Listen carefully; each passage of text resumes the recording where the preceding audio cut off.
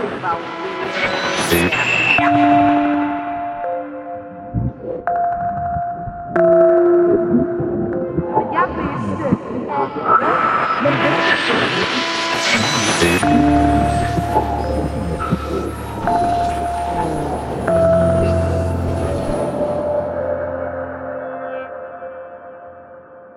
lytter til Akt 1, Danmarks Lydteater, hvor du skal høre radioforestillingen Siri Stenstrøm.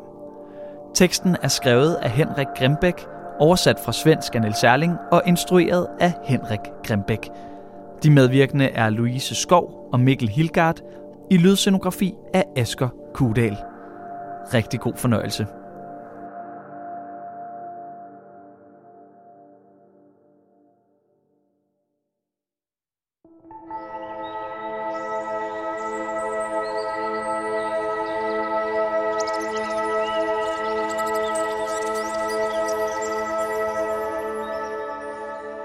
Indianerhøvdingen Plenty Coups siger sådan her, når han bliver bedt om at fortælle historien om sin stamme, The Mountain Crows. Citat. I can think back and tell you much more of war and horse stealing. But when the buffalo went away, the hearts of my people fell to the ground, and they could not lift them up again. After this, nothing happened. There was little singing anywhere. Citat slut. Mener han virkelig det? At efter bøflerne forsvandt, så skete der ingenting? Eller mener han det bare i overført betydning? At der ikke skete noget vigtigt? Eller mener han, at den glæde, som fandtes inden da, at selveste livsgnisten forsvandt for The Mountain Crows? Citat. I can think back and tell you much more of war and horse stealing. But when the buffalo went away, the hearts of my people fell to the ground, and they could not lift them up again. After this, nothing happened. There was little singing anywhere. Citat slut. På samme måde er det med de handlinger, som Siri Stenstrøm foretog sig 140 år senere. De handlinger, som på præcis samme måde førte til, at den epoke, der centrerede sig om den vestlige verden, mistede sit hjerte. Ja, og ikke... undskyld. Det er fint. Nej, men jeg synes bare, at du sætter scenen super godt til den her samtale. Undskyld. Nej, fordi når alt kommer til alt, så er det jo faktisk hele den vestlige verdens totale kollaps, som vi skal til at beskrive, om end det her, det faktisk bare er startfasen. Ja, men det er jeg meget glad for, at du har forstået. Jo, absolut, undskyld. Jo, men jeg synes også, det føles ekstra relevant at tage en oplevelse, som du gør fra indianerhøvdingen, og applicere den på det, som i gang satte slutningen for det, vi traditionelt kalder for den vestlige verden. Jeg synes, det er en lille smule ironisk. Ja, men det var lidt det, jeg tænkte. Ja, det vil jeg også bare sige, at det synes jeg er godt. Jeg synes, det er en fin indledning. Godt, men det synes jeg også. Jeg synes, det føltes rigtig godt. Jamen, så er vi enige om det, og det var i alt en god begyndelse. Og det er jeg sikker på, at dem, der lytter med derude, også synes. Ja, det må vi håbe. Og jeg havde egentlig tænkt, at begyndelsen her, den skulle gå over i en lidt mere grafisk beskrivelse af hændelsen, selve hændelsen, inden du afbrød mig. Undskyld, det er jeg ked af. Nej, det skal du ikke være. Ej, ved du hvad, så længe du kan lide det, jeg siger, så må du afbryde mig lige så meget, du vil. Måske så skal vi starte det hele med at sige, at du lytter til mig, Louise Skov, og overfor mig er Mikkel Becker Hilgard. Ja, hej. Hej. Og som I måske allerede har gættet, så skal vi i dag tale om Siri Stenstrøm. Mm. Ja, men før jeg afbrød dig, så var du i gang med noget, og hvad havde du tænkt dig som en fortællelse? Jamen, jeg havde tænkt mig at gå lidt over i hændelsen på den her måde. Mm. Siri Stenstrøm står lige bag ved hylderne med morgenmadsprodukter, da telefonen ringer. Men eftersom hun ikke forventer, at der er nogen venlig stemme i den anden ende af telefonen, så tager hun den ikke. Men hendes telefonsvarbeskeder fra den tid, de findes, og de er udstillet på Siri Stenstrøm Museet i Kiseberg i Malmø. Og jeg har faktisk medbragt en transkribering af en af dem, som jeg tænkte, at vi kunne læse højt. Ja. Ja, finder den lige. Ja, hvad spændende. Ja, de er jo lidt hårde. Ja, det er fint. Jeg vil bare så du er forberedt. Det er godt. Okay, det kommer her. Citat. Hvem fanden i helvede tror du er, din fucking klamme møgfisse? Hvordan fanden kan du tro, du bare kan valse ind og røve min butik, din fucking psykopat? Jeg kommer og finder dig. Så snart politiet er færdig med dig, så finder jeg dig og voldtager dig og slår dig ihjel langsomt. Jeg kvæler dig, din fucking beskidte møgso. Når man ikke kan kende forskel på dit og mit, så fortjener man at dø. Du kom til at fortryde det her, din forpulede møgluder. Citat slut. Bum. Så ja, det er altså... der findes virkelig mange, altså rigtig mange af den her slags beskeder. Og telefonen den ringer igen, men hun svarer ikke. Og i stedet for så fortsætter hun med at sætte varer op på hylderne i den lille Coop-butik. Pasta. Fusilli. Pasta. Ideal macaroni. Pasta. Gammeldags ideal macaroni. Pasta. Penne. Pasta. Quick macaroni. Pasta. Linguini. Linsepasta. Penne. Linsepasta. Fusilli med gule linser. Bønnepasta. Macaroni. Bønnepasta. Spaghetti. Bønnepasta. Gnocchi. Bønnepasta. Fusilli fuldkorn. Men længere end det når hun ikke, inden hun stopper op, fordi hun hører en lyd. Mere en egentlig bevægelse end en lyd. Mere en egentlig bevægelse end en lyd, ja. Men man må antage, at den her bevægelse giver en lyd fra sig. Selvfølgelig giver den en lyd fra sig, men det er den egentlige bevægelse, som fanger hendes opmærksomhed, ikke så meget lyden.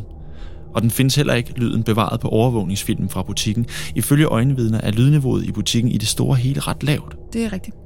Uanset hvad, så fanger hun en bevægelse i øjenkrogen, og pludselig står en ældre dame, der fra top til tå er klædt i rødt, lige ved siden af hende. Det lader til, at der ikke er mere knækbrød. Siri stiger på hende. Det lader til, at der ikke er mere knækbrød. Det er muligt. Ja, der står ikke noget på hylden. Den er tom, mener du? Ja. Ja, så lader det til, at der ikke er mere knækbrød, siger Siri. Men skal du ikke se, om I har mere på lageret, siger damen. Og Siri har svært ved at afgøre. Præcis. Siri har svært ved at afgøre, om damen er ironisk. Men det er hun ikke. Nej, selvfølgelig er hun ikke det. Sådan er rødklædte kvinder i den alder ikke. Ikke i et velassorteret supermarked. Måske hjemme i et trygt selskab med mennesker, som kender dem godt. Eller som deler deres syn på verden. Deres livserfaring. Så vil den her type kvinde også kunne finde på at sige både det ene og det andet. Ja, bag låste døre kan både kvinder og mænd benytte sarkasme og bandeord. Der kan de sidde resten af deres dage og mæske sig i ord som pik og kusse. Men som sagt... Præcis. Mm-hmm. I dagligvareforretninger af denne standard er ironi ikke en mulighed for denne type af kvinde eller hendes generationskammerater. Altså svarer Siri Stenstrøm hende med et blændende smil, at hun vil gå ud og se efter på lageret, og om damen ikke vil være så venlig at stå her ved morgenmadsprodukterne og ikke bevæge sig for meget, så Siri kan finde hende, når hun vender tilbage. Dette synes damen virker fornuftigt. Og da Siri går derfra, så har damen taget et fast greb om en pakke guldkorn, som hun støtter sig til ved hylderne. 15 minutter senere kommer Siri tilbage med knækbrød, og så opstår der et skænderi. Et skænderi, som i hvert fald er 12 minutter langt, hvis man regner på tidsangivelserne fra overvågningsfilmen. Ja. Citaterne er taget fra Jan Erikssons bog, Hvis jeg var en flue, og den er baseret på hundredvis af vidnesbyrd fra denne her tid. Det er personer, som har været nærværende, været venner med Siri, eller bare bekendte til hende. Jeg tror godt, vi kan sige, at det er så tæt, som vi kommer på det, der egentlig skete i supermarkedet i Malmø i 2017. Ja, det vil jeg også sige, ja. Der er selvfølgelig små afvigelser. Men sådan er det altid. Og jeg synes også, at der er en vis kunstnerisk frihed, vi ligesom bliver nødt til at tage os. Ja, man kan sige, i bund og grund, så er det jo en fiktionsroman, vi forholder os til. Er det ikke det? Jo. Ja. Nej, men jeg kunne godt tænke mig lige at spørge dig, fordi hvad er det egentlig, som sker der i butikken? Hvordan havner Siri Stenstrøm der i første omgang? Altså, hvis man skal gøre det kort, så... det afhænger jo virkelig meget af, hvilken fortælling man går med. Men hvis man nu går med den offentlige version, så sker der det, at Siri Stenstrøm laver et butikstyveri i et supermarked. Men det er lidt mere kompliceret end det, er det? Jo, det må man sige, det her. Ja. Måske så burde vi lige sætte scenen. Ja, det er nok meget godt lige at give en form for baggrund til de yngre lyttere. Ja, vi er jo en del, der ikke var med dengang. Vi befinder os i Malmø i slutningen af 10'erne. Vi befinder os inden 20'er-pandemien, men et godt stykke tid efter tvillingetårnene i USA falder 11. september. Det er vel faktisk nærmest 20 år efter. Ja, det er bare for lige at give en idé om æraen for at placere den mellem tommel og pegefinger. Lige præcis. Det er også en æra med en meget, meget stejl teknisk vækst. Alt bliver stærkere i begyndelsen af det 21. århundrede, og mennesket breder sig ud på det, man på det her tidspunkt sammenfatter som internettet, som er en slags primitivt computernetværk. Men så kommer der denne her portalhændelse. Lige præcis. Verden er ved at blive globaliseret. Ja, tidligere har man primært haft tungere og langsommere kontakt mellem kontinenterne, men nu bliver afstanden mindre. I 10'erne sker der en demokratisering af kontaktmulighederne med en øget udbygning af fiberoptisk teknik, og mennesker i forskellige dele af verden begynder at tale med hinanden i langt højere udstrækning. Frem for alt gennem kortere tekstbeskeder, men også gennem det, som man vil kalde en meget primitiv videoteknik. Ja, man glemmer tit, at det faktisk først er i 30'erne, at meget af det her forandrer sig.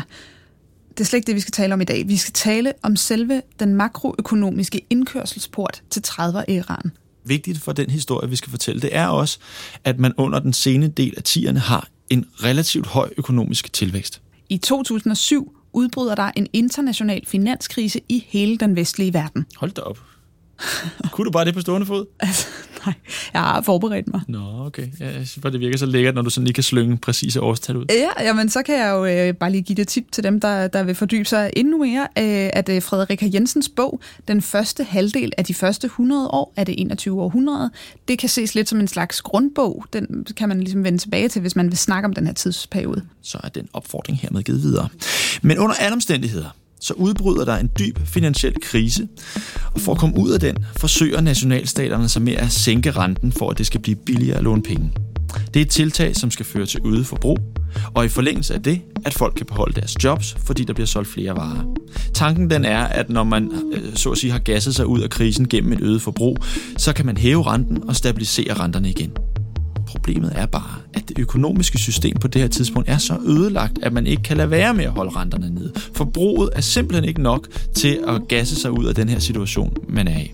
Det leder til en optrapning af priser på for eksempel boliger. Og når mennesker har lånt en masse penge, så kan man ikke forhøje renten, for så vil ingen have råd til at bo i de boliger, som de nu engang allerede bor i, hvilket vil skabe en enorm boligkrise, hvor man skyldsatte landets rigeste mennesker. Men hvis man ikke kan justere renten på en god måde for at øge eller formindske forbruget, for at opvarme eller nedkøle økonomien, som i al enkelhed er det redskab, en nationalstat har til at holde inflationen på et rimeligt niveau, så så kan man faktisk ikke gøre så meget, så vil pengene i et land ikke blive noget værd, kort sagt. Ja, hvis man generaliserer, ja. Men hvordan går man så til det her problem? Det gør man ved at udvikle Modern Monetary Theory. Og hvad er det, spørger du så? Jo, det skal jeg forklare dig. Modern Monetary Theory, eller MMT, betyder, at inflation ikke hænger sammen med, hvor mange penge, der bliver trykt. Det er jo en super nyhed for staterne. Hvis det stemmer, så betyder det, at staten kan trykke en masse penge for at betale statsgæld af, så længe arbejdsløsheden bare bliver ved med at ligge på et fast, rimeligt niveau. Og det her, det er en strålende nyhed, synes staterne. Så derfor så vælger de selvfølgelig at tage den her teori til sig. Og hvis det lyder som om, at det her ikke helt gik op, så kan jeg sige, at det gjorde det heller ikke. Og det er præcis det, der spiller en afgørende rolle i historien om Siri Stenstrøm. For i den vestlige verden, der havde man bildt sig selv ind, at MMT gik op. Der var bare ikke nogen, der havde opdaget, at kejseren ikke havde noget tøj på. Men lad os vente lidt med det og tale om Siri Stenstrøm i stedet, for hvad er det egentlig, hun gør? Jo, i 2017, der står hun derinde i Coop, og hun har samlet et borgerværn. Og jeg har det ligesom om, at vi burde komme ind på baggrunden for det her, men det er også som om, at vi bliver nødt til at begrænse os en lille bit smule. Okay. Ja, så jeg tror måske, det her er noget, vi skal komme ind til i optakten i et andet afsnit. Okay, den er også super spændende. Ja, absolut. Men nu har Siri samlet et borgerværn, og synes nu, at det er tid til at gøre op med virksomhedernes tidløse undertrykkelse. Folket skal tage pengene tilbage. Anledning til, at man nu står ved en dagligvarebutik, det er, at man ikke kan røve banker længere. Der er ingen pointe i det, så at sige. Altså, de har ikke den kontanthåndtering, som der kræves, og de har til forskel fra en Coop-butik en fuldstændig rigoristisk sikkerhedstænkning og nogle rutiner, og det har en dagligvarebutik som Coop ikke.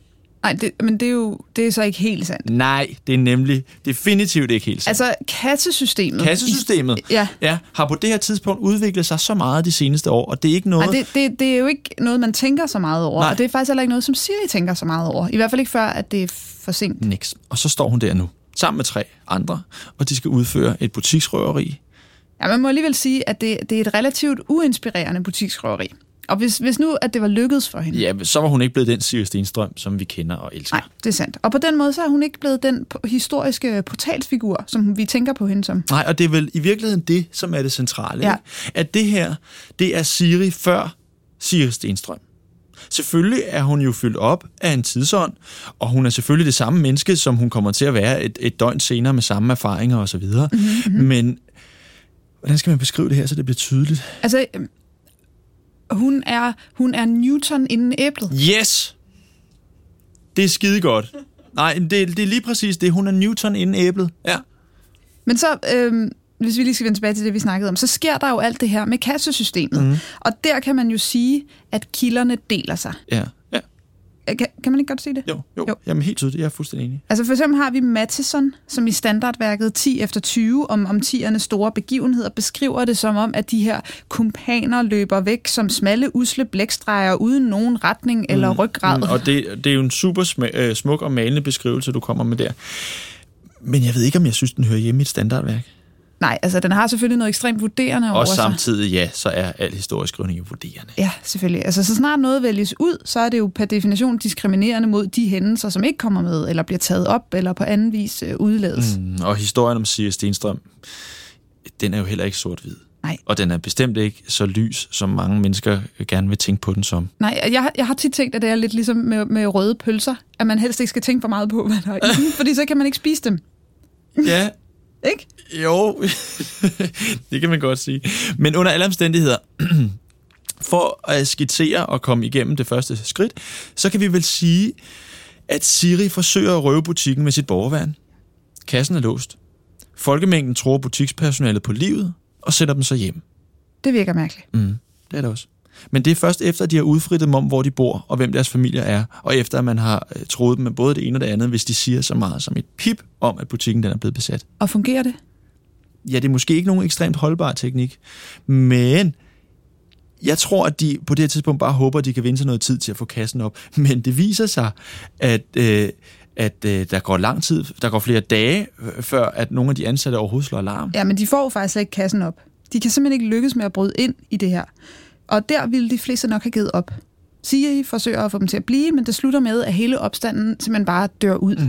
Men Siri bliver tilbage. I flere timer sidder hun og tænker ind i butikken, og kommer så på, at hun jo bare skal fylde varer på hylderne, så folk kan tage den mad, de vil have, og gå ud.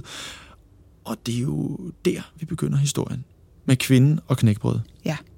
Og synes du ikke, det er passende, hvis vi hopper tilbage dertil så? Jo.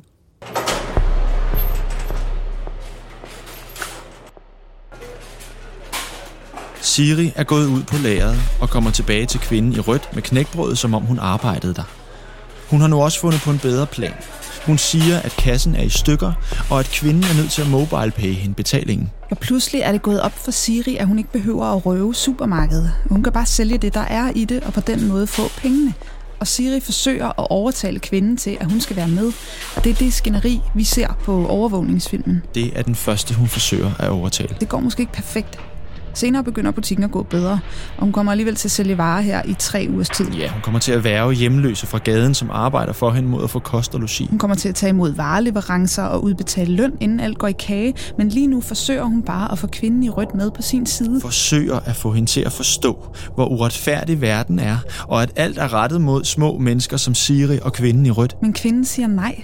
Hun kan ikke bare tage sagen i egen hånd. Siri siger, at ellers kommer der ikke til at ske noget. Kvinden siger, at det ikke er etisk forsvarligt. Siri siger, at verden er fejlagtigt opbygget. Kvinden siger, at det er derfor, vi har det demokratiske system. Siri siger, at de demokratiske systemer har svigtet hende. Kvinden siger, at Siri har svigtet de demokratiske systemer. Siri siger, at man er nødt til at gøre sin stemme hørt. Kvinden siger, at det må man gøre inden for systemets rammer. Siri siger, at hun ser en krise så stor, at den truer menneskeheden.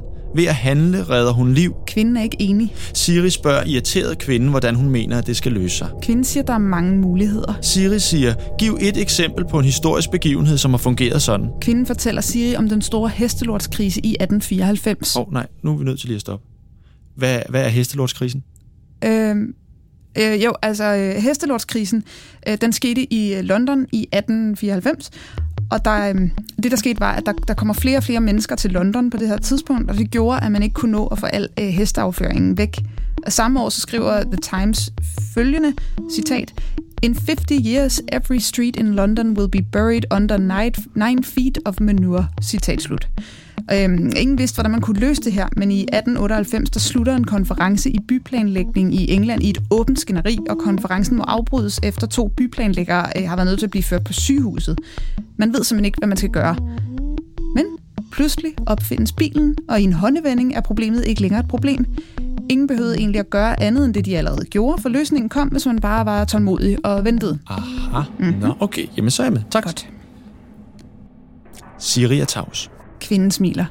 Siri er ikke enig. Kvinden siger, at det her er fakta. Hun har ret, og Siri tager fejl. Siri er ikke enig. Kvinden siger, at man ikke bare kan klandre nogen for, at verden ser ud, som den gør. Siri er ikke enig. Kvinden siger, at ting og sager er, som de er. Siri er ikke enig. Kvinden siger, at man ikke kan lave om på toppen. Der kommer løsninger nedefra. Siri er ikke enig. Kvinden siger, at budskaber tager tid til at få igennem store organisationer. Siri er ikke enig. Kvinden siger, at der ikke findes nogen smutveje. Siri er ikke enig. Kvinden siger, at man ikke kan ringe en præsident op og sige til dem, hvad de skal gøre. Hej, jeg er USA's præsident. Hvad for noget? Siger du det? Jamen, så ændrer vi hele verden. Sådan kan man ikke gøre. Det er ikke sådan, verden fungerer. Siri er ikke enig. Desuden er det pengene, som styrer. Se bare på MMT, siger kvinden. Siri aner ikke, hvad MMT er. Kvinden siger, at de trykker jo alligevel penge lige så mange, som de vil. Nationalbankerne. Trods det, så sker der ingenting. Verden er i den tilstand, den vil være i, og kommer ikke til at flytte sig, før den selv vil det. Siri har ikke noget svar. Kvinden beder om lov til at betale for sit knækbrød. Siri siger selvfølgelig. Kvinden spørger, hvor meget hun skal MobilePay. Siri siger 4.000 kroner. Kvinden bliver vred. Siri siger, at verden er, som den er, og at den er en perfekt tilstand, som aldrig kommer til at forandre sig. Kvinden beder om at få lov til at tale med Siris chef. Siri siger, at hun ikke har nogen chef. Kvinden synes, at Siri er barnlig. Siri er enig.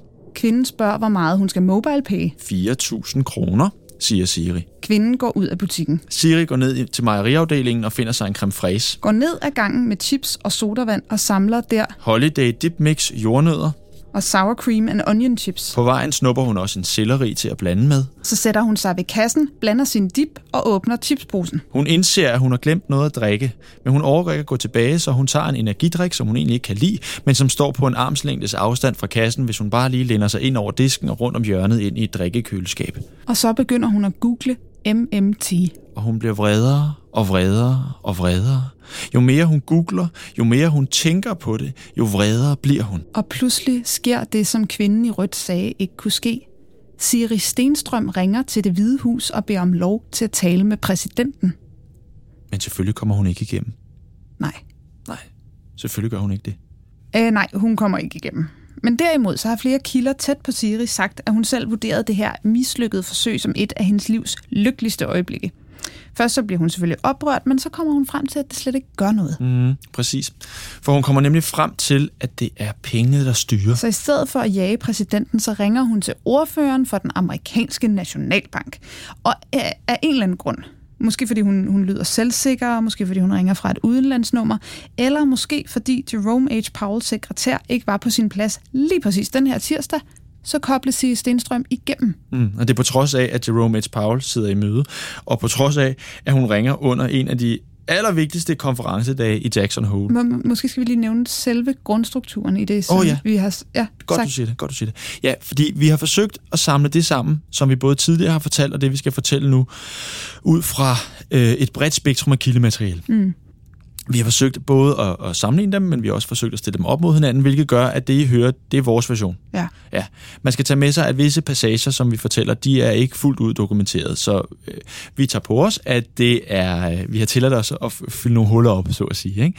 Vi tror ikke, at det gør nogen super stor forskel for jer, men vi synes alligevel, det er vigtigt, at transparencen er i orden i historieskrivningen. Det er vigtigt for os. Ja, helt klart. Derimod så kan vi jo fortælle, at ud over de tidligere nævnte kilder, så har vi brugt Jerome af Barbara Miller, The Phone Call af Kate McMahon, Har du set Malmø, har du set Verden af Johan af Sommerskygge med flere. Og udover det, så har vi så benyttet fiktionaliserede versioner for at anskue hypoteser for de dele, som ikke er sådan helt tydelige. Ja, der tænker vi for eksempel på filmen What About Siri og dokumentaren 2017 Anno Domini. Ja, og vi lad os fortsætte. Hvor var vi nået til? Jerome H. Powell har netop svaret, da Siri Stenstrøm ringede. Ja, så samtidig i et konferencerum i Jackson Hole, der tager Jerome H. Powell telefonen og bliver tvunget til at gå ud af det konferencerum, som han befinder sig i. Ud for at høre på, hvad der lyder til at være en europæisk kvinde. Og nu er vi fremme ved den telefonsamtale, som vi alle har hørt om så mange gange. Og hvad er det, hun så siger?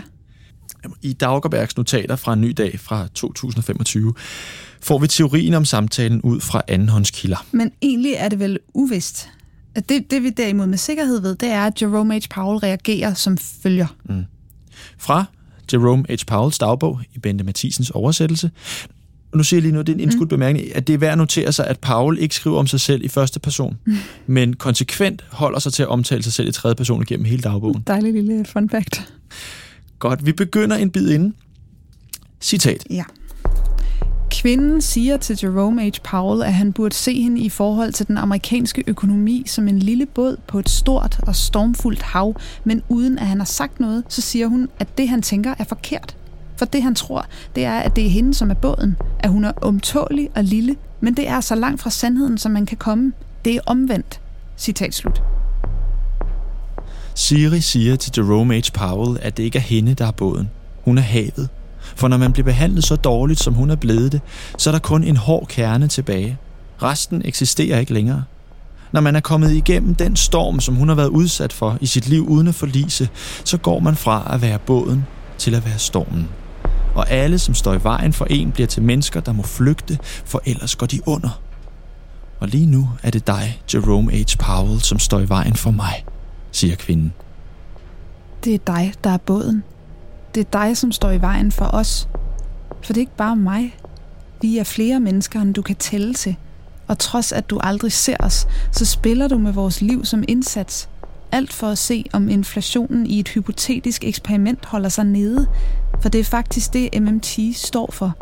Det er ikke modern monetary theory. Det er magical monetary theory. Det er ikke virkelighed. Det er dig, som leger en gætteleg og som sætter vores liv på spil. Synes du, det er sjovt?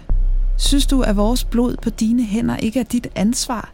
Ser du ikke, at magten og viljen til at holde fast i status quo er blevet vigtigere end menneskers liv? Ser du ikke, at det er steget dig til hovedet? Ser du ikke, at vi holder fast i noget, som ikke fungerer? Og uanset hvor mange gange du fortsætter med at reparere det, så er det uforbederligt gået i stykker. Hamsteren er død, og det gør ingen forskel, hvor længe du manuelt bliver ved at dreje hjulet rundt. Den kommer aldrig til at løbe igen, Jerome. Det er en uværdig pengepolitik, du fører, Jerome. Det er uværdigt, og det er tid til at begrave hamsteren, Jerome. Den er længe nok blevet kastet rundt derinde i hjulet, Jerome. Det er tid til at begrave den, Jerome. Og det vil være sin sag, hvis du ikke vidste det, hvis du ikke så det. Men Jerome, jeg ved, at du ser det. Jeg ved, at du egentlig godt ved, Jerome, hvordan den vestlige verdens undergang allerede er gået fra prologen og ind i første akt. Det skete bare så stille, at næsten ingen lagde mærke til det. Vi blev advaret af T.S. Eliot om, at verden ikke ville gå under med et brag, men med et suk. Det var bare så langsomt og kedeligt, at næsten ingen orkede at lægge mærke til det. Men vi så det jo. Dig og mig, Jerome. Vi så, hvad der skete, for vores øjne er stadig åbne. Forskellen på os er, at du gemmer dig i en boble, hvor du forsøger at forvrænge virkeligheden omkring dig. Hvor du forsøger at overbevise dig selv om, at der ingenting sker. Du fører mennesker bevidst bag lyset, selvom jeg ved, at du ser det, Jerome. Du lader som om, du sover. Men hvis du er vågen, og ikke engang du vil forstå det, hvem gør så, Jerome? Der bliver stille i røret. Ja, selvfølgelig bliver der stille i røret. Jerome H. Powell har lagt røret på.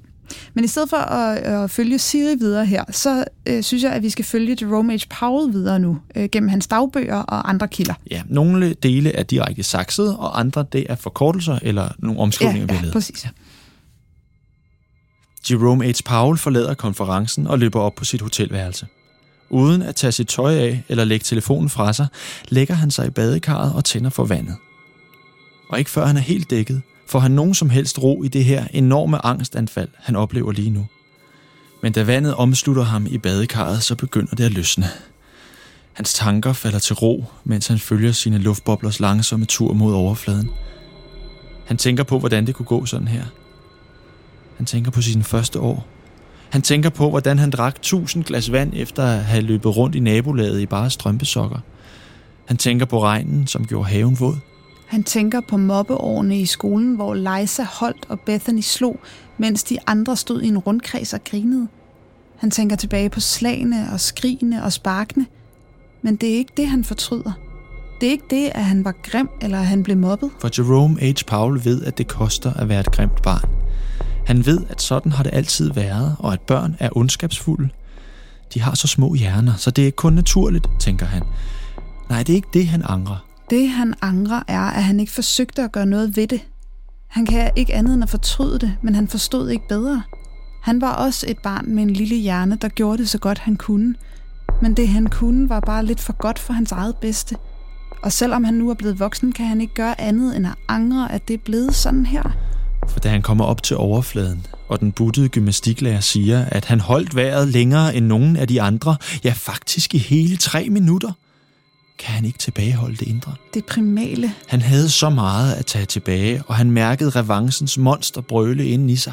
Jerome H. Powells øjne møder sine klassekammerater. Jerome H. Powell mærker nu, at al den sorg, alt det had, alle slag og alle spark igennem alle de år, har ledt frem til det her punkt. Vreden bobler fra bunden af ham, og han fyldes op af en urkraft. En kraft, der bare må ud, og så hele vandet ryster, resonerer den lille teenagers krop, da han skriger. I am the master bather. I am the master bather. I am the master bather.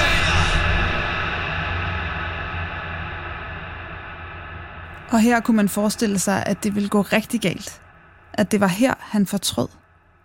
Men sådan er det bare ikke. Nej, det er bare ikke sådan. Man kunne også forestille sig, at der ville bryde en hånlig latter ud, som ville hjemsøge Jerome H. Powells mareridt resten af hans liv.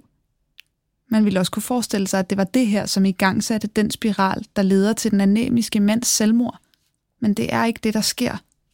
I stedet rejser Liza sig langsomt op med åben mund. Der bliver helt stille. Bethany? Man kan stadig høre Jeromes stemme ringe i de lyseblå kakler i svømmehallen.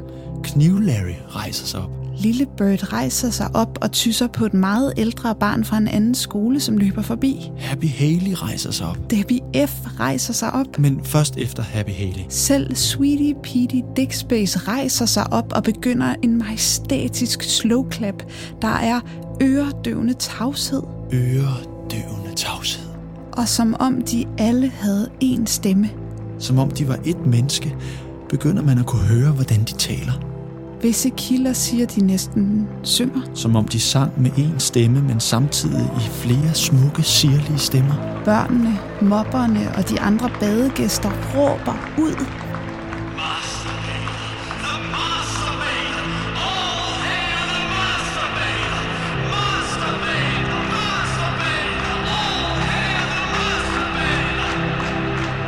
Og under applaus svømmer Jerome H. Powell æresrunde efter æresrunde i svømmebassinet, mens hele klassen står op.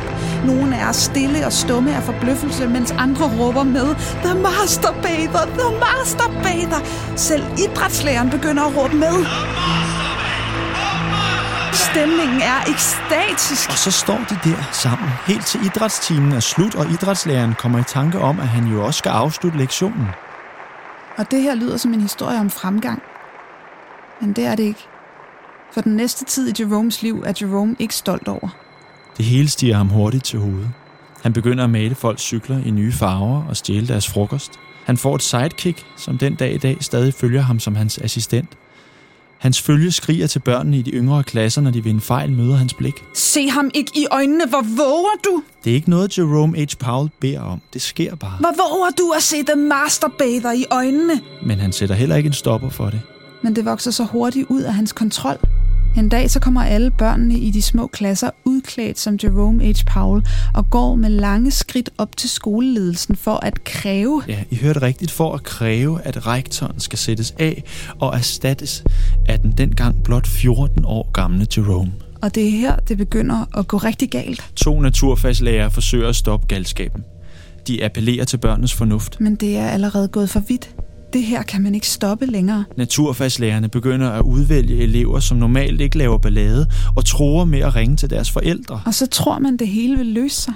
Men i stedet vendes folkemængden mod lærerne, og de indser det for sent. Ja, naturfagslærerne indser det simpelthen for sent. Børnene tager lange og tynde glasstykker fra ituslåede sodavandsflasker og stikker gentagne gange de 2 lærere, som forsøger at forsvare sig, men børnene er bare for mange og for arige. Lærerne prøver at flygte, men de kan ikke komme igennem oceanet af børn. Hvilket resulterer i, at begge naturfagslærere omkommer, og endvidere, at 3 andre lærere bliver alvorligt skadet. Da politiet ankommer, er det allerede for sent. Det er allerede sket. Folkemængden er opløst, og man får aldrig bevist, hvad der er sket. Og man er nødt til at afskrive det hele som en massepsykose med ulykkelig udgang. Ingen af eleverne fra de små klasser angiver hinanden, hvilket medfører, at politiets arbejde efter timevis af interviews er nødt til at blive indstillet. Men det bliver en alarmklokke for Jerome. På baggrund af hændelsen, så tager Jerome H. Powell en beslutning. Hans uimodståelige charme som mesterbader med specialitet i at holde vejret er for stor en gave for ham. Han kan ikke styre den. Han kan ikke kontrollere den.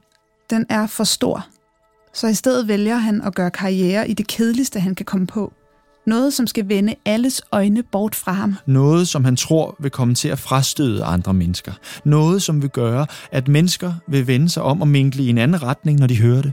Det, han bestemmer sig for at vise sit liv til, er inflationskalkuleringer inden for værdiberegninger i forhold til volatiliteten for den amerikanske valuta. Pludselig kan han trække vejret, og en sund rødmen breder sig igen over hans ansigt. Men på trods af, at han gør alt, som står i hans magt, så vender selv det her og bliver til et mareridt. For før han får set sig om, har monstret i ham skrevet en master og en Ph.D., og han begynder at undervise i økonomi på universitetet. Han falder over MMT, som han snart tager for at være sandheden, og forstår først alt for sent, at hans karriere kun er på vej opad. Før han får tænkt sig om, at han ordfører for den amerikanske nationalbank. Han, som ikke er til at stole på, har nu ansvaret for gældsloftet og håber inderligt på, at man bare kan fortsætte med at trykke penge, uden at inflationen stikker af, som i Zimbabwe eller Venezuela. Han kan ikke bare gå ud, og han kan ikke holde op med at tro på MMT, og han kan heller ikke lade nogen andre holde op med at tro. Han ved, at han er nødt til at tro, at MMT er løsningen, men noget inde i ham ryster på hovedet. Noget meget småt og sårbart og essentielt ved, at han allerede er faret vild. Og han gjorde det for længe siden. Og at han lokkede så mange, som han kunne, med sig ind i denne her mørke, monetære upside-down 100-meter skov. Det er det, der sker, da han taler i telefon med Siri Stenstrøm. Det er som om boblen brister. Så han griber til sit supervåben. Da han løber ud fra mødet i Jackson Hole, er det, han tænker. Han må vende tilbage til urkilden for hans kraft. Han tænker, at han må slippe bæstet løs. Jerome må synke ned. Jerome må omsluttes. Jerome må bade.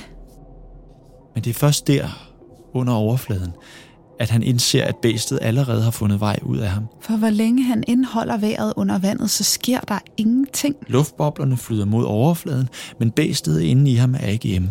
Det er allerede ude i verden. Master Bather-monsteret er ved at sabotere verdensøkonomien. Det er tydeligt. For han mærker ikke kraften i sig. I stedet sker der noget, som han ikke troede kunne ske. Han begynder at græde under vandet. Nej. Jo, det er sandt. Ja. Han begynder at græde under vandet. Det er fuldstændig sindssygt, men det er det, der sker. Men sådan går det, hvis man får for meget magt, når man er for ung. At være et vidunderbarn, det dræber noget inde i ens sjæl. Ham, som var et ophøjet vandvæsen. Ham, som var the master bather. Ham, som alle troede skulle indhente en eller flere Nobelpriser. Men hvordan gik det? Hvad er der blevet af ham nu? En lille, bange, skaldet fætter, som gemmer sig under vandet af frygt for, at han har holdt op med at tro på MMT. Som håber, at alt løser sig, hvis han bare holder vejret længe nok. Som tror, at det på magisk vis skulle ordne sig, når han kommer op igen, og at angsten skulle give slip. Bare lidt. Men han ved ikke, hvor længe han er nødt til at holde vejret, for at det skal ske. Hvad gør man, når man mister troen på sin livsløgn og må stå ansigt til ansigt med den og se på den med sine egne klorskadede øjne?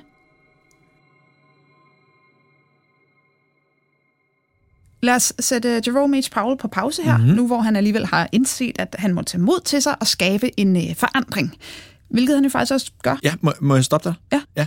Fordi jeg synes lige, vi skal vende tilbage til Siri efter telefonsamtalen. Ja. Og jeg synes, vi skal lige hoppe ind i en af Jan O. Eriksons beskrivelser af hende i butikken efter samtalen. Vil du læse op? Det vil jeg. Citat. I Siri Stenstrøms øjne lyser det amerikanske flag, for hun er en go-getter, som driver sin egen Coop-butik og har trukket sig op by her own bootstraps. Men hun ved ikke, at det vestlige imperium allerede er faldet. Hun har netop oplevet det. Hun står i det årti, hvor vægten tipper, og det hun skuer ud over kommer til at være væk om 10 år. På trods af det, så arbejder hun videre og tænker, at hun er på vej opad. Men da den vestlige verden bliver et uland igen, går det op for hende, hvad der betyder noget for os. Familie, venner, god mad, sex og solnedgange. Og måske kunne Siri Stenstrøm have udbrudt, at vi må være de første, som har tabt alt vi ejede, men vundet os selv i det her fucking Powerball-lotteri, som modern monetary theory egentlig er. Men sådan gik det ikke. Citat slut. Ja, og det er lige netop den her type skildringer, som begynder at dukke op sådan en 10-15-20 år efter de her begivenheder. Og i den bog, der hedder Mig og Siri, der skildrer den dansk-svenske lyriker og romanforfatter Anna Stjerne hendes eget liv i æraen, som kommer efter, at ting og sager begynder at forandre sig. Og det lyder nogenlunde sådan her. Ja, citat. Det var som om, at vi hele tiden blev distraheret af nogen, som ville have, at vi ikke skulle se det, der gjorde ondt. Nogen eller noget tog på sig og skåne os fra at opleve vores eget forfald, ellers havde vi ikke overlevet det. Hvis vi virkelig havde kunne mærke, hvordan den vestlige verden løb ud mellem hænderne på os, så havde vi ikke kunne leve med os selv. Denne uvidenhed og uvilje mod at se klart var det, der reddede mig. Ellers tror jeg var gået under på samme måde som Siri, mens jeg gik der i et mennesketomt fields. Citat slut. Jeg tror, der var mange, der havde det sådan. Ja, det var jo en tidsånd. Men for at forstå, hvordan det her det relaterer sig til Siri... Og når du siger det, så mener du i den vestlige verdens oplysning? Ja, netop. Altså, hvordan leder besættelsen af en Coop-butik i 2017 til den vestlige verdens undergang? For det er jo her, du forestiller dig, at vi skal vende tilbage til indianerhøvdingens ord om, at der efter Siri var meget lidt sang. Ja, det var det. Og det her er jo på en måde en begivenhed, som svarer til, at bøflerne forsvandt i eksemplet med Plenty Coupe. Ja. Men for at forstå det, så må vi forstå sammenhængen i det hele. Ja. Så lad os bare lige hurtigt skitsere kausaliteten op her. Hvis Siri ikke havde begået indbrud i butikken, så havde hun ikke forstået, hvor råddent systemet var, og så havde hun aldrig ringet til Powell. Og hvis hun aldrig havde ringet til Powell, så havde hun aldrig skræmt ham ud af sin balance, så han begyndte at handle. USA havde ikke fokuseret på sig selv og på at ændre sit system væk fra MMT, hvis ikke Powell havde gjort præsidenten opmærksom på, at der var huller i teorien. Og hvem ved, måske ville det alligevel have fortsat med at fungere udmærket. Men når en politisk eller økonomisk tanke mister sin opbakning, så mister den momentum. Når den mister momentum, mister den mere opbakning, hvilket medfører, at man begynder at stille spørgsmålstegn ved den. Og det, der så sker, det er, at aktiemarkedet bliver påvirket. For aktiemarkedet er egentlig baseret på, at mennesket tror på, at det kommer til at gå bedre. Når de holder op med at tro på det, så begynder de at trække deres kapital ud, og det leder til, at aktiekursen falder, hvilket leder til, at flere investorer trækker sig ud. Og da det amerikanske system, som er bygget op på en go-getter-attitude, begynder at indføre en tvivl på sig selv, så begynder en spiral nedad. En trend, som bliver til en recession, som bliver til en økonomisk krise. En krise, som man sætter alle ressourcer ind på at ordne. Og det i sig selv sætter også bølger i gang. For da det amerikanske opmærksomhedsbrist bliver tydeligt på et globalt plan, så ser andre lande pludselig deres chance til en edge, og det giver dem et incitament til at arbejde hårdere. Og imens USA prøver at beherske sin galopperende inflation og få bugt med de problemer, som Siri Stenstrøm havde i gang sat ved at så tvivl om MMT, så rører verdensmarkedet på sig. Ved at skabe uro højst oppe i pyramiden i The Fed, havde hun sat den her amerikanske børs i svingninger, og den amerikanske børs svarede på den her tid til 40% af hele verdens børsværdi. Noget, som aldrig ville have været tilladt i dag, kan man tilføje. Ja, men den uro, som blev skabt, tvang en vidtgående udregning af MMT frem i repræsentanternes hus og i senatet. Og det førte til, at MMT blev det, man talte om over køkkenbordet i de amerikanske hjem, og det førte videre til, at de efterfølgende præsidentvalg blev domineret af spørgsmål om inflation og hvordan man fortolkede simulerede MMT-modeller. Pludselig fyldte det her i den europæiske bevidsthed. For markedets uro på den amerikanske børs skabte en dominoeffekt, der kunne mærkes på de europæiske børser. Dette medførte, at aktieværdiens faldt i hele den vestlige verden på en måde, som ikke har set noget modstykke i vores historie. Og man havde kun 2 værktøjer på hånden i de europæiske lande på det her tidspunkt. Det ene var, at staten kunne skabe arbejdspladser. Det gjorde man i vid udstrækning. Man satsede fra staternes side på at ansætte folk til at renovere vejnettet, elnettet, infrastrukturen. Alt det her for at skabe arbejde. For hvis man kunne skabe arbejde, så kunne man holde arbejdsløsheden nede og forbruget oppe. Og eftersom flere mennesker kunne blive ved med at handle, så kunne flere komme i arbejde, og sådan gav man industri og handel kunstigt åndedræt i håbet om, at markedet ville stabilisere sig, og man ville kunne fortsætte ligesom før. Den anden foranstaltning, man gjorde, var, at man pressede renten yderligere nedad og forsikrede, at den ville forblive lav. Som sikkerhed for det her, så fastsatte man landenes eget BNP, hvilket rent praktisk indebar, at man solgte sine medborgers fremtidige skatteindtægter, samtidig med, at man de facto oparbejdede en stor statsgæld ved at investere i infrastruktur. Samtidig med, at den økonomisk dominerede vestlige verden var begyndt at se indad. Mens den gældsatte sine nationer for at få gang i sine økonomier, så var der andre, der øjnede sig en mulighed. Igennem længere tid havde en langsom tilvækst gjort, at Indien og Kinas middelklasse havde fået det bedre. Nu fandtes der her en mulighed for endnu en større tilvækst i middelklassen. Igennem et årti udviklede deres lønninger sig, mens Vesten stod stille. Efter denne fremgang kunne middelklasselønninger her nu sammenlignes med middelklasselønningerne i vest. Og alle de ting, vi så for givet, at vi havde, ville de også have. De var ikke lige så bekymrede for luksusforbruget, for deres følelse af luksus var så langt fra vores egen. Men derimod så blev deres luksus det, som vi regner for basisvarer. Det vil sige ris, mælk, pasta, kød, fisk osv. Alt det her det blev hen over en kort tidsperiode vældig meget dyrere. For man skal alligevel tænke på, at for nogen, som tidligere har levet på ganske nødtørftig mad under standarden for, hvad vi nogensinde ville acceptere, for de mennesker, så er maden, vi spiser, ren luksus. Og fordi prisstabiliteten for forbrug traditionelt set er blevet drevet af lave lønomkostninger, så flyttede man produktionen i andre dele af 1900-tallet. Hvis man bare taler om de nordiske lande, så flyttede man produktionen til Baltikum, fordi der var lavere lønninger der.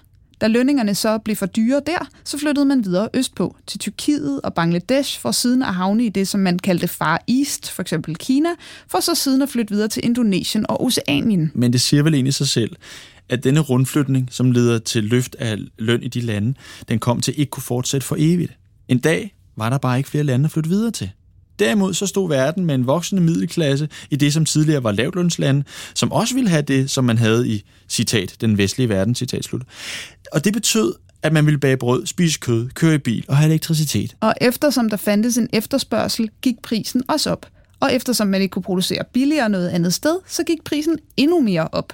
Og eftersom at man desuden på det tidspunkt kæmper med en valuta, i hvilken der er blevet trykt for mange penge i blind tro på MMT, så stiger valutakurserne til astronomiske højder, og pludselig bliver prisen for den standard, man tidligere har levet under, virkelig høj. Og så stod menneskene i 30'erne, 40'ernes Europa og Nordamerika pludselig over for det faktum, at de var tvungne til at have 2 jobs og arbejde yderligere 5 timer om dagen, for at kunne sætte den samme mad på bordet og se det samme tv, som de havde gjort indtil da. Og var man interesseret i det? Der havde været advarselstegn, men man havde ikke ville se dem. Det vestlige imperium havde udhulet sig selv. Og den hybris, som den vestlige verden havde om sin egen intellektuelle kapital og innovativ kraft, er det, som underminerede dem. I løbet af 2024 udklækker Jeff Bostrom ved Stanford University, at, citat, der er mange stærke arme og ben i Kina, men der er intet i den kinesiske mentalitet, der tyder på, at de er interesserede i at drømme. De har haft det samme parti, der har styret landet siden 60'erne. De er et land af følgere, og Amerika er et land af drømmere, og mere er der ikke at sige om den sag. Citat slut. I dag der virker det jo ret, hvad kan man sige? Du kan sige dumt, racistisk, superoptimalt, uigennemtænkt. Okay, men så lad os gå med uigennemtænkt. Ja, især fordi, at historien jo viste det modsatte. Jeg synes, du forklarede det her super duper fint. Men hvis man nu alligevel skulle prøve at forenkle det. Jamen, så tror jeg, at man kan sige, at mens USA kiggede indad, så nåede verden op på siden. Og da Vesten vendte sig om igen, så man pludselig både, hvordan man var blevet indhentet, men også overhalet. Ja? Og da man pludselig forstod, at man konkurrerede om de samme basisvarer som andre, så blev man vred. Ja, præcis. Før det, så var man fat kat, som var vant til at spise løs, uden at det gjorde hverken fra eller til. Men nu var man simpelthen nødt til at arbejde på en måde, som den vestlige verden ikke havde gjort siden 1800-tallet. Det var jo selvfølgelig også det, der ledte os fremad. Lige præcis. Det var det, som ledte os frem mod næste skridt. En verden, som ligner den, vi kender i dag. Ja, men for at nå dertil, så kom hungersnøden, og på baggrund af den, også en opvågning. Ja, men absolut. Andet kan man simpelthen ikke påstå. Men sig mig så lige, hvad skete der med Jerome H. Powell, efter han havde sat hele det her cirkus i gang? Hvor er det heldigt, du spørger. Ja, det er næsten som om, vi havde aftalt. Ja, fuldstændig. Jerome H. Powell, han er jo blevet lidt af en moderne myte. For når man, altså som vi redder trådene ud i hændelsesforløbet her, så kommer man også frem til, at hvis ikke han havde taget Siri på ordet og var begyndt at udbasunere sin frygt, så var det her simpelthen ikke sket. Det er i hvert fald sådan, USA ser på det, ikke? Præcis. Og da FBI så begynder at lede efter Powell, så ledes de hen til hans hjem i Malibu, hvor de bliver mødt af hans tjenestestab. En stab, som Powell troede ville beskytte ham, men som ifølge Bostrom hurtigt fortæller, at Powell er i gang med at forlade huset gennem garagen. Med hjælp fra det tip når FBI næsten at få fat i Powell, og en biljagt bryder ud. Powell flygter mange kilometer op ad kysten mod Santa Barbara med et komplet følge af politi, tilskuere og nyhedshelikoptere. Alle filmer den lille røde sportsvogn, og man må antage, at Powell begynder at indse, at han kan flygte, så han svinger ud på en badestrand, hvor han kører slalom mellem håndklæderne med politiet i hælene på sig. Til sidst kan man se, hvordan bilen stiller farten af og standser i vandkanten. Jerome H. Powell styrter ud, og i stedet for at løbe langs med stranden, løber Jerome H. Powell direkte ud i vandet. politibilerne indhenter ham og laver en halvcirkel, ligesom man ser i amerikanske film med politifolk bag bilerne med trukkede våben. Og Jerome H. Powell står med vand op til midten af sit nålestribede outfit med en mindre håndtaske rundt om sit ene håndled. Politiet råber mere og mere febrilsk til ham, at han stille skal give slip på tasken. Jerome H. Powell gestikulerer, at han har en snøre rundt om håndledet, hvilket betyder, at han skal bruge begge hænder for at tage den af. Men det er noget, som politiet ikke vil acceptere. Så det slutter med, at Jerome må ryste tasken af sig. I omkring 30 sekunder står han og vifter febrilt med tasken, indtil den til sidst slipper grebet om den regnvåde Jerome. Og flyver gennem luften. Det er ikke slow motion, men det føles sådan. Den flyver ikke mod politiet, men mere sådan sidelæns. Og præcis når den rører vandoverfladen, så slår Jerome H. Powell til. Så sker det hele rimelig hurtigt. Politiets fokus er på tasken, mens Jerome H. Powell, stadig med hænderne i luften, falder baglæns, som om han kastede sig ud fra et højhus. I en bevægelse omslutter vandet hans krop, og så ingenting. Præcis. Så ingenting. Politiet venter. De tror, de kan vente, til han ikke kan mere. Men intet sker. Virkelig. Ingenting. 1, 2, 3 minutter går. Men ingen Jerome H. Powell. Efter en halv time kommer kystvagten. Mere politi tilkaldes, og man bemander alle 20 kilometer, som udgør El Capitan State Beach. Politiet udtaler sig i medier og er ret sikre på at finde Jerome H. Powell. Der er jo ingen steder, han kan være flygtet hen. Men timer bliver til dage, og man begynder at antage, at han er druknet. Men det er ikke noget, man ved. Politikere begynder at kritisere politiet, som mener, at man kan vide med sikkerhed, at Jerome H. Powell er død. At han er druknet. Men der er bare ikke nogen, som kan finde kroppen. Ja, altså det er den dokumenterede del. Og så er der så de mere udokumenterede tilfælde af folk, som påstår, at de har set Jerome H. Powell. Nogle siger, at de har set ham kravle op af vandet samme sted, knap et halvt år senere. Andre har set ham stjæle en nokker med munden direkte ud af hånden på en badende spansk 7-årig på stranden i Malaga. Og sømænd har fortalt historier om, hvad de troede var en havfrue eller en udklædt delfin, som blev observeret, mens den hoppede lejende op af vandet langs med båden. Og nogle konspirationsteoretikere, de mener, at Jerome H. Powell aldrig har eksisteret. Og andre fremsætter en tese om, at han stadig holder vejret i en af de dybe grave i udkanten af det Indiske Ocean, mens han bare venter på at få sin genoprejsning. Og de her oplysninger er som sagt tvivlsomme at bedst, ikke? Og det er jo noget, som vi hverken kan bekræfte eller dementere. Men altså, hvad sker der så med Siri Stenstrøm? Ja, til at begynde med bliver der jo ikke skrevet nogen romaner. Mm-hmm. Og der er slet ikke samme mytedannelse omkring hende, som der er omkring Jerome H. Powell. Men sådan er det faktisk sjældent med kvindelige historiske personer. Nej. Og i det her tilfælde, så kan det føles lidt mærkeligt, når man tænker på, at det er så kendt og så central en portalfigur. Lige præcis. Hvad sker der så? Ja, altså der går en del år mellem selve hændelsen og til man finder hende. Man skal jo først backtracke hele den vestlige verdens forfald, og man begynder at lede efter en syndebuk.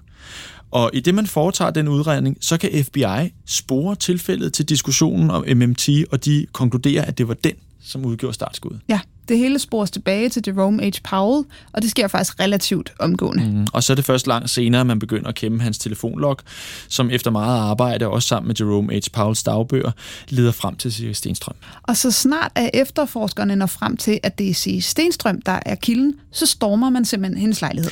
Som jeg har hørt det, så sidder hun stille i lejligheden, som er fyldt op med op mod 100 tomme Calibro-is, og sukker, mens hun siger, det her kommer ikke til at hjælpe jer. Vi har sammen truffet de valg, vi har truffet, og nu må vi sammen tage konsekvenserne. Er det her noget, vi ved? Ja, det findes på film. En film, vi har? Nej, altså, den findes jo, men vi har ikke rettighederne til at spille den her, desværre. Der havde ellers været passende at spille den her. Ja, absolut. Jamen, den er måske ret nem at finde selv. Lige præcis. Man kan bare godt være lidt ærgerlig over det alligevel, ikke? Ja, men så må man jo lige... Okay, hun bliver stillet til ansvar for det her, røveriet. Ja, sådan er det i hvert fald formelt, ja. Men ikke kun for det, vel? Nej, fordi man kan sige, at hun bliver jo syndebuk for det hele. For hele den vestlige verdens forfald. Der findes jo ikke nogen lov om, hvordan man straffer handlinger, der på sigt leder til en æras afslutning og et uformelt fald af en supermagt. Men der er mange, der gerne vil have fat i hende. Frem for alt USA. Og man skal også tænke på, at selvom det nordamerikanske kontinent er på tilbagetog i 30'erne, så er der stadig en nedarvet idé hos menneskene i det vestlige imperium om, at de er vigtige. og at de derfor skal have genoprejsning. Men hvad sker der til sidst? Til sidst henretter man hende. Henretter? Ja. Ved vi hvordan? Altså, der er nogle kilder, der siger stening, men det er ikke rigtigt. Man kan da ikke have stenet hende. Nej, det tror jeg heller ikke. Men lad os bare sige, at der igen er brister i dokumentationen, både omkring, hvordan hun føres bort, og hvordan hendes rettergang og domsafsigelse og henrettelsen går for sig. Ja, det kan alle nok skrive under på. Ja, og man kan vel også sige, at ikke engang svenskerne interesserer sig for det på det her tidspunkt. Nej, generelt så er man enige om, at man ikke kan have den her type mennesker gående frit omkring. Men havde hun ikke ret? Jo, selvfølgelig havde hun ret. Mere eller mindre om alting. Og man var på vej mod en mørk og ubehagelig tid. Noget, som simpelthen kunne have været undgået. Absolut. Det tror jeg simpelthen ikke, man kan have indvendinger imod. Mm-hmm. Men det ved vi jo nu, set i bagspejlet. Men der var jo utroligt få, som tænkte sådan her på det tidspunkt. Mm. Nu ved vi bedre, og det er jo også derfor, at vi står her i dag og taler om hende. Ellers ville vi ikke have gjort det. For hun var jo en af de her centrale historiske begivenheder, hvor man bare ville have ønsket, at man kunne have været en lille flue på væggen, der kunne have været mere lyttet, ikke? Det er jo hende, der definerer tiden efter. Det er simpelthen så tydeligt, at vi skylder hende virkelig meget. Uden Siri, så vil verden i dag ikke være, hvad den er. Det tror jeg simpelthen ikke. Hun er en af de helt store historiske portalfigurer. En figur, som jeg godt tør våge at sige, transcenderer tid og rum. En figur, som tager menneskeligheden fra en tidsalder ind i en anden. Ja, for hun er, og det tror jeg uanset om man synes om hende eller ej, en ikonisk figur. Helt sikkert. Jeg tror faktisk ikke, jeg kan komme på nogen, der ikke ved, hvem hun er. Navnet er sådan et navn, man bare kan. Sådan et navn, som findes i alles underbevidsthed, og som man ikke lægger mærke til at visitere, og sådan, som børn klæder sig ud som til fastelavn. Altså, vi kunne simpelthen blive ved med at tale om det her hele og i dagen. virkeligheden så har vi jo kun talt om toppen af isbjerget. Ja, altså, der er virkelig meget, vi simpelthen ikke har kunne få med, men vi har jo været nødt til at begrænse os. Vi har slet ikke fået snakket om eftermælet, om bogserien, det skib, der forsvandt, om forrasen og filmen. Filmen. Ej, det er næsten ærgerligt. Ja, men det er selvfølgelig en helt historie for sig. Ja, det er det virkelig. Måske skal vi bare love hinanden, at den kan vi vende tilbage til en anden gang. Det synes jeg. Ja. Vi kunne jo afslutningsvis spille... Skal vi ikke gøre det? Jo, det synes jeg. Jeg synes, at vi slutter af nu i dag med den smukkeste outro, vi kan komme på. Tusind tak for i dag. Ja, tusind tak, fordi at I lyttede med. Og her kommer hovedtemaet fra filmen Siri.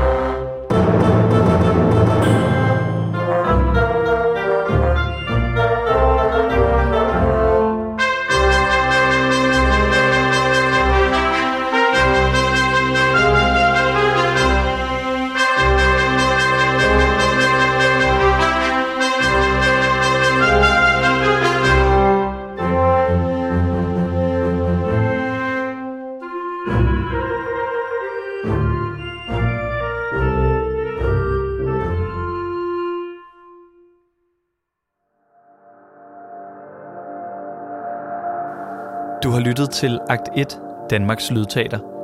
Du kan finde mange flere hørespil på akt1.dk eller ved at abonnere på vores podcast på iTunes eller Spotify. Du kan også følge os både på Facebook og Instagram. Akt 1 er støttet af Statens Kunstfonds projektstøtteudvalg for scenekunst, Statens Kunstfonds Sammen om Kunsten initiativ og William Demant-fonden. Hvis du kunne lide, hvad du hørte, så del det med dine venner. Vi høres ved.